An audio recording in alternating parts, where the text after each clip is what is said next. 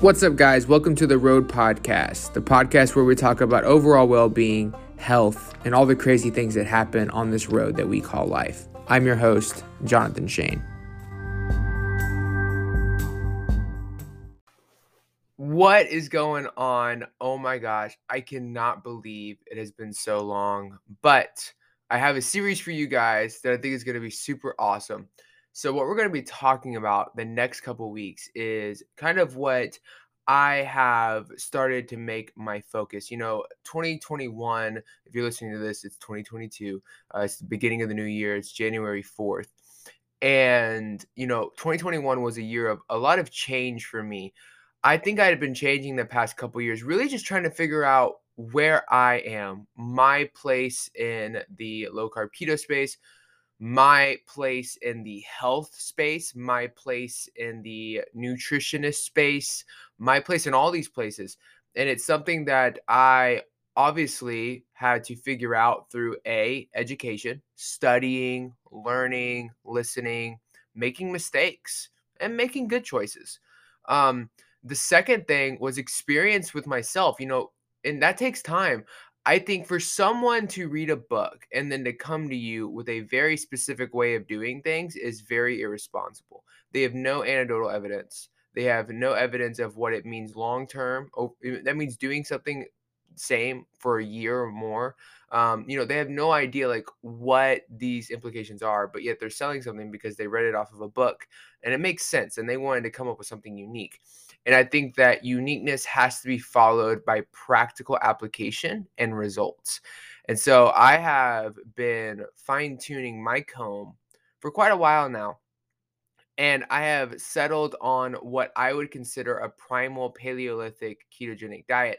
Now, it's a lot of words, and really, I just like calling it a real diet, a real lifestyle, if you will. And I kind of want to explain to you what this diet is on this podcast. And then the next couple episodes are just going to be kind of going through like why I feel the way I feel about, our fat sources, our protein sources, our carbohydrate sources. So if you haven't been on the podcast in a while, I hope you find this informative. I hope it kind of makes you think differently about your food because I am very convinced that my purpose and mission in this space is not to help people lose weight on a ketogenic diet, but it's to help people use the ideas of ketosis and keto and then filter that through a whole foods Paleolithic diet to find the best outcome and health for them to create long lasting change and lifestyle. And I think that that is the end goal for me. And that is the vision that I have and the vision that I want to put out. And so when we think about a Paleolithic ketogenic diet or a primal one, the way that I look at this is I try to think of a couple factors. The first factor is what were our ancestors eating? And I think that that's an important question to ask.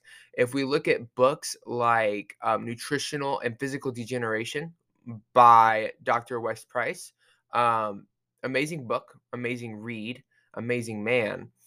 We look at that and we see that primitive diets have a profound impact on the health of our generations, like generational health, meaning like my grandkids and my great grandkids. The diet that I feed them has a profound impact on that. So Dr. Weston Price went to different nations and he looked at different tribes. And between each tribe, he would find one that ate a more primitive diet of the area and the other one that would eat a more Western diet. And the differences were astonishing. There's even photos of this evidence in his book. The fact that this book isn't like a mainstay for most RDs to help them with like proper education is beyond me because it's amazing evidence. But we see jaw disformities and cardiovascular issues and all these blood pressure issues and all these issues that are pouring, and it gets worse with generation to generation. As the generations progress, the issues get worse and worse. And when we look at the primitive diet people, he saw almost none of these issues. And so what we see nowadays is we see an increase in viral health, which isn't a bad thing, but we've seen a decrease in generational and physiological health, which isn't a good thing. And so we're going backwards one way while we're going forward in the other. And I think that it has to do with this system, right? And we can get into that in another podcast. But there is a rotating system that revolves around itself and uses itself to propel itself forward. And part of that is us being sick and us being healed by the system, being sick by the system, being healed by the system, and creating a system in which money floods in multiple directions. And I mean, that's just the reality of it. And now, whether that's intentional from people within that system or it's just the way it was constructed and the way that it's been sustained is not an answer that, not a question that I want to answer. But my point to get back to the point of the podcast, the nutrition that we eat greatly impacts our health. And if we want to fix our physiological and generational health, we need to go back to a time and in a way of eating that brings that back to a better place. So that's why I think about ancestral diets when I think about, first of all, what foods can we eat? And so we know that our ancestors, especially when their brains really started to rapidly develop, and we saw an amazing increase in habit forming and all that cool stuff, was when we started to heavily start to eat meat. We saw meat, specifically bone marrow, was a huge nutrient powerhouse for humans. And we saw that digestion needed less energy because it wasn't as hard to digest the food, it was more bioavailable, as we know. And then our brains got to focus more on development. And so we saw a decrease in the size of our digestive tract and we saw an increase in brain size. And right away we see that. Like, whether you look at this, I was talking to somebody about this the other day, and I was like, whether you look at this through like an evolution standpoint and millions of years, or you look at this through like a creationistic standpoint and thousands of years, regardless of how fast our bodies adapt, you cannot pass up these facts that over time, when our diet switched, our digestive tracts got smaller and our brains got bigger. I mean, they just did.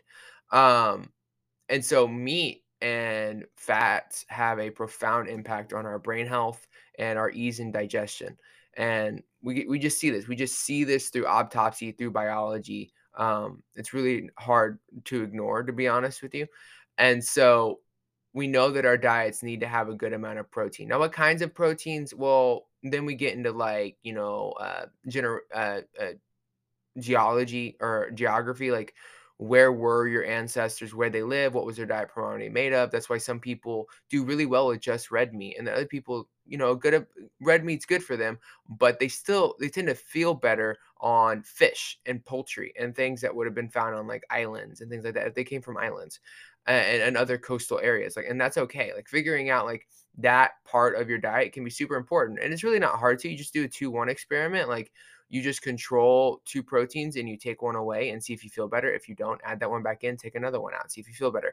And then after a while, after a couple of weeks of doing that, you'll probably figure out which proteins work best and which don't. But regardless, animal protein and animal fats should be the base of all diets. Carbs. It's interesting. And I've thought about this for a long time. And I think that's one reason why I've had some interesting lack of enthusiasm around certain things, because I find that I have had quite a shift with carbohydrates. I don't think carbohydrates are your enemy. I think refined carbohydrates mixed with vegetable oils in a bliss point refined product is your enemy. I find it weird that, as a culture in the keto space, when we decide to go back to a standard American diet, as some people choose to do, they say, I went back to carbs, which I think is such a misleading thing. I think that I really don't like that term because I think it does 2 things. I think one, it demonizes all carbs, which I don't think all carbs are bad. I'm not. I don't agree with that at all. And then the second thing it does is it doesn't demonize the nasty fats that are in those foods. And so we have a double negative here, and which will never equal a positive because we're not fixing anything. We're literally demonizing a whole food group, and then we're not demonizing some of the nasty fats that cause insulin resistance, that cause all the things that make a ketogenic diet so beneficial for us. And so I just really have learned not to enjoy that phrase. I don't say it. I don't demonize all carbs. I think whole food carbs have their place. I think it's interesting that we in the keto space defend and get really agitated when people say that fat adaptation isn't needed or being in ketosis isn't important. And we say, with very much historical evidence and backing, that no, our bodies have adapted and become very efficient and learned to thrive on ketones through fasting or through a higher fat diet, depending on the climate. Like, we know this. We know biologically we have that efficient mechanism, and our bodies prefers that fuel source. We know that ketones are a preferred sense of primary fuel. We know this, and it's biologically sound. We evolved with that. So why wouldn't we want to induce ourselves in that environment nowadays? It just makes sense. So I totally back that up, and I totally think that it's a great defense and it needs to be had. But then on the back end, our ancestors didn't not eat carbohydrates. I think that's a weird thing. And our body has a pancreas for a reason. And our body has the ability to uptake glucose for a reason. And our body stores glycogen for a reason. It's because just like it was adapted and became efficient at using fat as fuel, it also adapted to having carbohydrates in the diet. It's normal. It's part of our diet. Now, that doesn't mean that now, before you freak out and you turn off the podcast, that does not mean that every human being needs carbs to feel good. Again, this comes back to blood type. This comes back to ancestral geography. Where were your ancestors? Did they even eat carbs? Did they even need them? Because depending on that, your body may adapt it a little bit. And I'm also not saying that you need to go eat 5 pounds of rice. Not what I'm saying at all. Grains are a whole nother story. We'll get into that on another podcast. Grains, especially the grains nowadays, are not foods that I think need to be eaten. You can eat them if you want. I don't think that they're needed, but moving on. My point to it is that we see mechanisms in our body that do encourage some carbohydrate intake. And so what do I mean by that? I mean, for example, so you have this hormone, the stress hormone called cortisol. And cortisol is offset by insulin. The thing is, though, is that if you have a lot of cortisol, you need a good insulin bump to bring that cortisol down. Why? Because cortisol is our stress hormone. And so we're creating a flight or fight response in our body. And so our body thinks, hey, I need a quick source of energy. I know it's super quick. Glucose is super quick. Give me glucose. And so cortisol is released to increase blood sugar, and then once that blood sugar is up and your body is able to start storing it into the cell to create that ATP, insulin is released to do that job. But insulin also, when it's released, tells your adrenals, hey, I am out here putting glucose into the cell that you helped start creating so you can go back down because you're no longer needed. Obviously, because I'm out here, because I'm present, you did your job. You can calm down. But the problem, though, is that when the stress is too high and the insulin isn't high enough, then we get this situation where we have chronic cortisol, which leads to chronic elevated glucose. And we see this sometimes on a ketogenic diet where people have like blood sugar over 100 or 130 and they have no idea why. And it's really frustrating for them. And they have a lot of inflammation. It's because their cortisol is chronic because for some reason their body's just not balancing out. That's not everybody, but I've had a lot of clients that have had this issue. So what is the solution? The solution is to include some whole food carbohydrates. And when I say include whole food carbohydrates, here's the fun part. I'm not talking about eating 100 grams of carbs. I'm not even talking about eating 75 grams of carbs. You could easily maintain, and this is something that I've really been pushing on my clients and something that I do with myself and my family. We still eat 50 grams of carbs or less total, not net. Total carbs or less. The difference is what those carbs are made up of. So instead of eating keto treats and stevia and like trying to avoid any kind of blood sugar insulin response, with my meals, I will now have fruit. I will have sweet potato. I will have honey. I will have these foods that are natural, that are designed and we've been eating forever, but I eat them through the lens of our ancestors. I prioritize my fats and my proteins, and then my carbohydrates on my ketogenic macros and ratios come from whole foods. And what I see is a better fasted glucose, higher fasted ketones. Why? Because those foods are properly physiologically reacting to my insulin and my blood sugar in a way that is causing my cortisol to come back to a baseline, and so my body's actually able to relax and metabolize fat better. Understand, when cortisol is high, you are not metabolizing fat properly. You just aren't. You've got to get it down. So if you have to get it down to burn fat better, then it makes sense that the thing that would bring it down carbohydrates, insulin. It's going to help your body actually burn fat better. That's why you see some people include carbohydrates, even in the minimal amount. Again, you don't have to go outside a ketogenic makeup. There's a way to do this in a ketogenic way that really lets your body tap into that primary fuel source of ketone bodies and fat. But it needs to be done in context with everything else going on around you, right? If you have a stressful job, if you have stressful hobbies, if you work out really hard, and you're causing a lot of cortisol, you've got to balance it out. Or what's going to happen is you're going to overwhelm yourself and then you're not going to feel good. You're just going to puffer out. And we see this happen with people and they have to like quit bodybuilding or they have to quit lifting super heavy or they have to do all these things. And that's great. If that's what you want to do, listen, if you're on a ketogenic diet and you're doing like strict 10 grams total carbs or 20 grams total carbs, or like you are just your carbs are net or whatever, and you're just sticking to like fiber and sugar alcohols, like for like no blood sugar impact, and you want to cut out all the workouts, you want to just go to easy workouts, but you're really stressed and you're like, you know what, I'm just going to cut out the workouts. I'm going to work on my breathing. I'm going to eat a little bit more, all that jazz. And it works for you and your blood sugar comes down and you feel more relaxed and you feel good and you're able to function in life and you're cool with living that lifestyle out. That's fine. I actually would encourage that. Do that. Take the stress out of your life.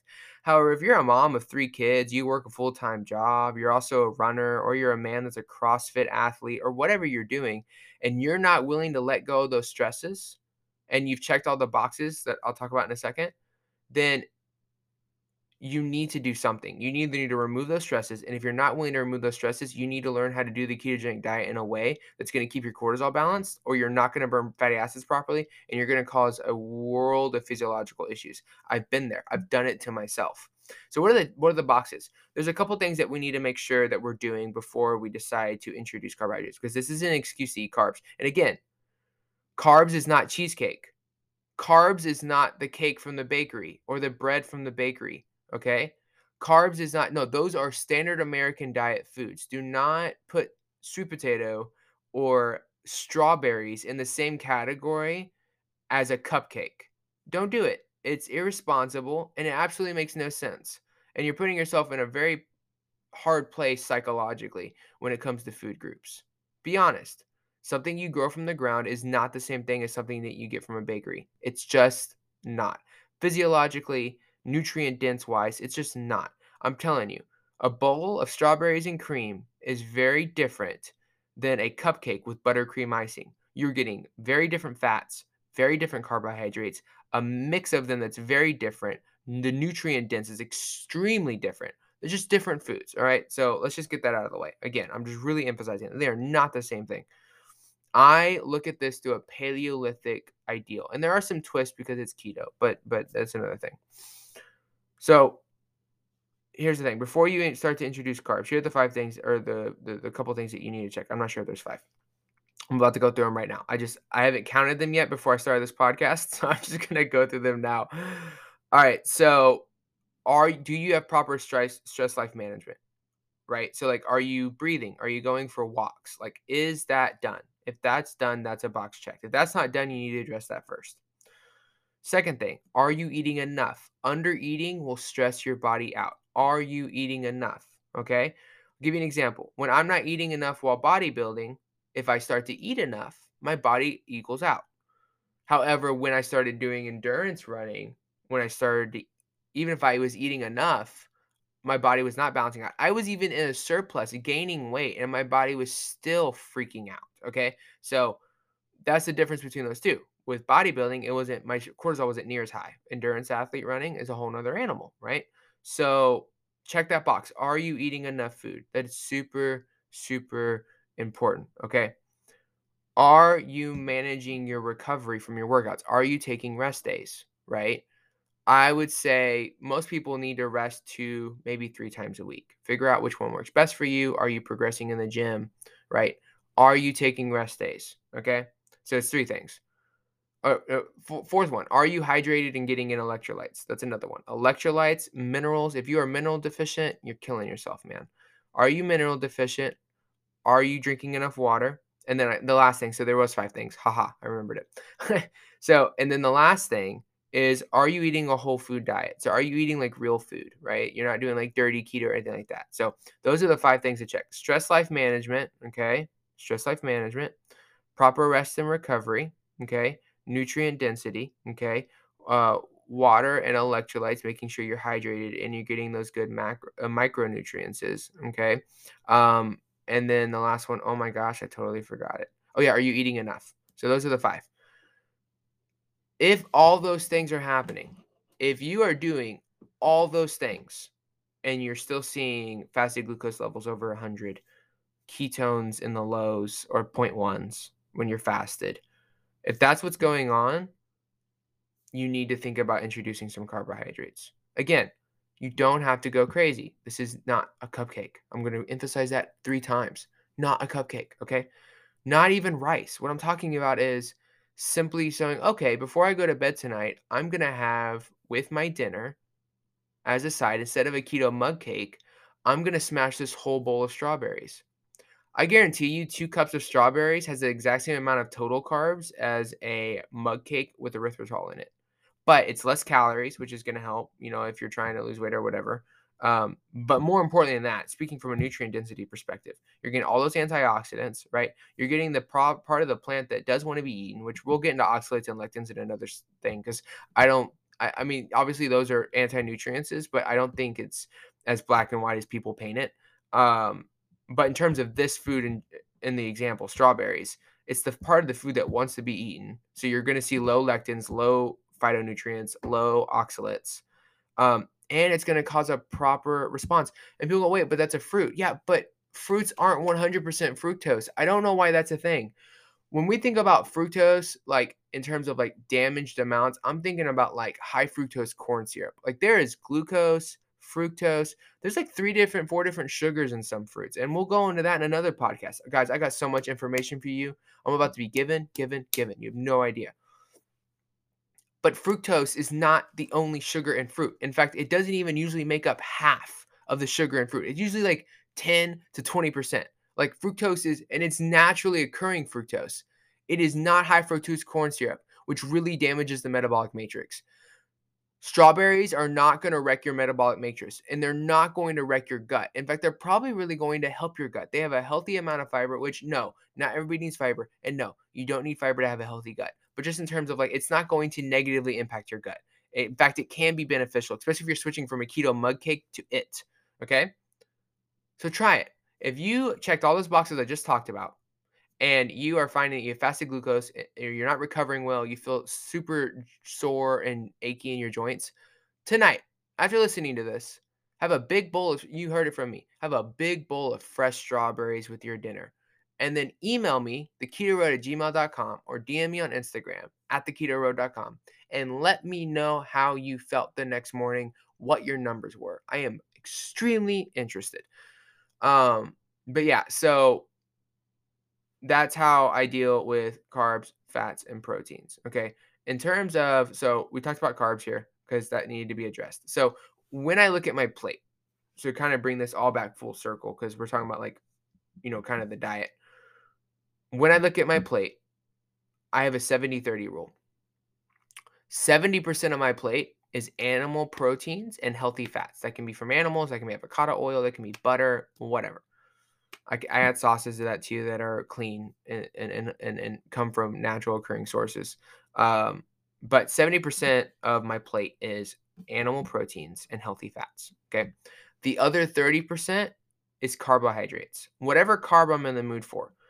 Anything, this is how I feel about this. And this is my personal opinion. And this is why this is my unique way of dieting. And this is the thing I'm trying to offer you guys. Anything that grows that is a carbohydrate source, I don't care what it is. It could be a fruit, it could be a root vegetable, it could be a piece of green. Anything goes that grows from the ground. There is not a time in the past couple thousand years, or even the past couple million. We love to talk about how our ancestors in the Paleolithic area maybe didn't eat kale. But like the reality is like that was so long ago.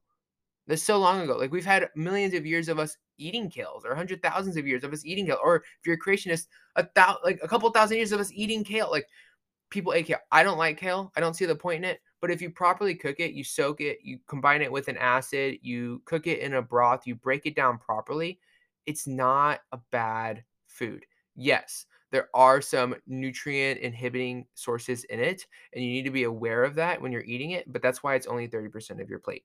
Anyways, so anything that grows is gain. Realize though that some foods that are carbohydrate based might be super carbohydrate dense. And so following ketogenic macros, right? Keeping your carbs under 50 total or around that. You got to think if you eat a whole mango, you're done for the day, boo. So like you don't get nothing else. You're going carnivore. If you decide to have um, a white potato or a sweet potato, depending on how big it is, you're done for the day. Um, I tend to stick with berries and honey because I can just do a teaspoon of honey and it's like 4 carbs. And then I do like a bowl of berries. I'll do that twice a day and stay around 40 grams total carbs. And the rest of my food is just like fats and meats. I will say I don't do grains. I don't advocate for grains. I have a lot of reasons for that. I will make another podcast on that. But I don't do grains. I am okay. I'm indifferent about beans if they're properly cooked. So, like, if they're cooked with a fat, they're soaked in an acid and water overnight, and then they're cooked properly, slow cooked until they're properly broken down. Those phytonutrients are somewhat removed, and you get an easily digestible food. Um, I'm indifferent about them. They're not something that I promote like on a food list that I would create. But me and my wife do have them from time to time. Like when we go out to eat Mexican food, like I'll have charo beans. I'm not gonna eat the refried because it's fried in vegetable oil, but I'll have charo beans with my fatty steak, my guacamole, my sour cream, and all these things that make it to where it's still a 70% fat meal. I'll enjoy it. I'll enjoy it like that sometimes. So I'm indifferent about legumes. But no grains. And again, we'll get into like grains, legumes, chickpeas, and those kind of things in another podcast. We'll get into oxalates and lectins. I'll start talking about all those things.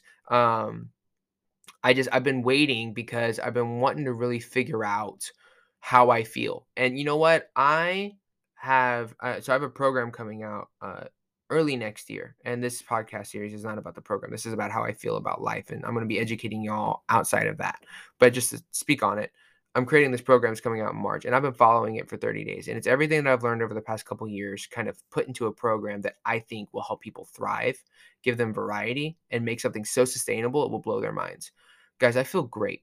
I am the leanest I've ever been and all. And the thing is too is like people go, "Oh, well, you run a lot." And I don't like that excuse because yes, I'm super active, but part of the way that I think our ancestors lived was we moved more and we ate more. So you don't have to be a runner to see the results that I have seen. You just have to move and then eat enough.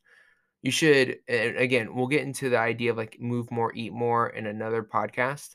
Again, I have a lot of stuff I want to share with you guys, but we'll stop there because that's a lot. It's a lot of controversial information. I'm very interested to see what you think. Please feel free to email me with questions. Um, Find me on Instagram. If you're interested in getting coached in that way, let me know. I'm so down for it. I want to help you find freedom, and I'm willing to put myself on the line and push boundaries to do so. So I appreciate you. I hope you have a great day. Talk to you in the next one.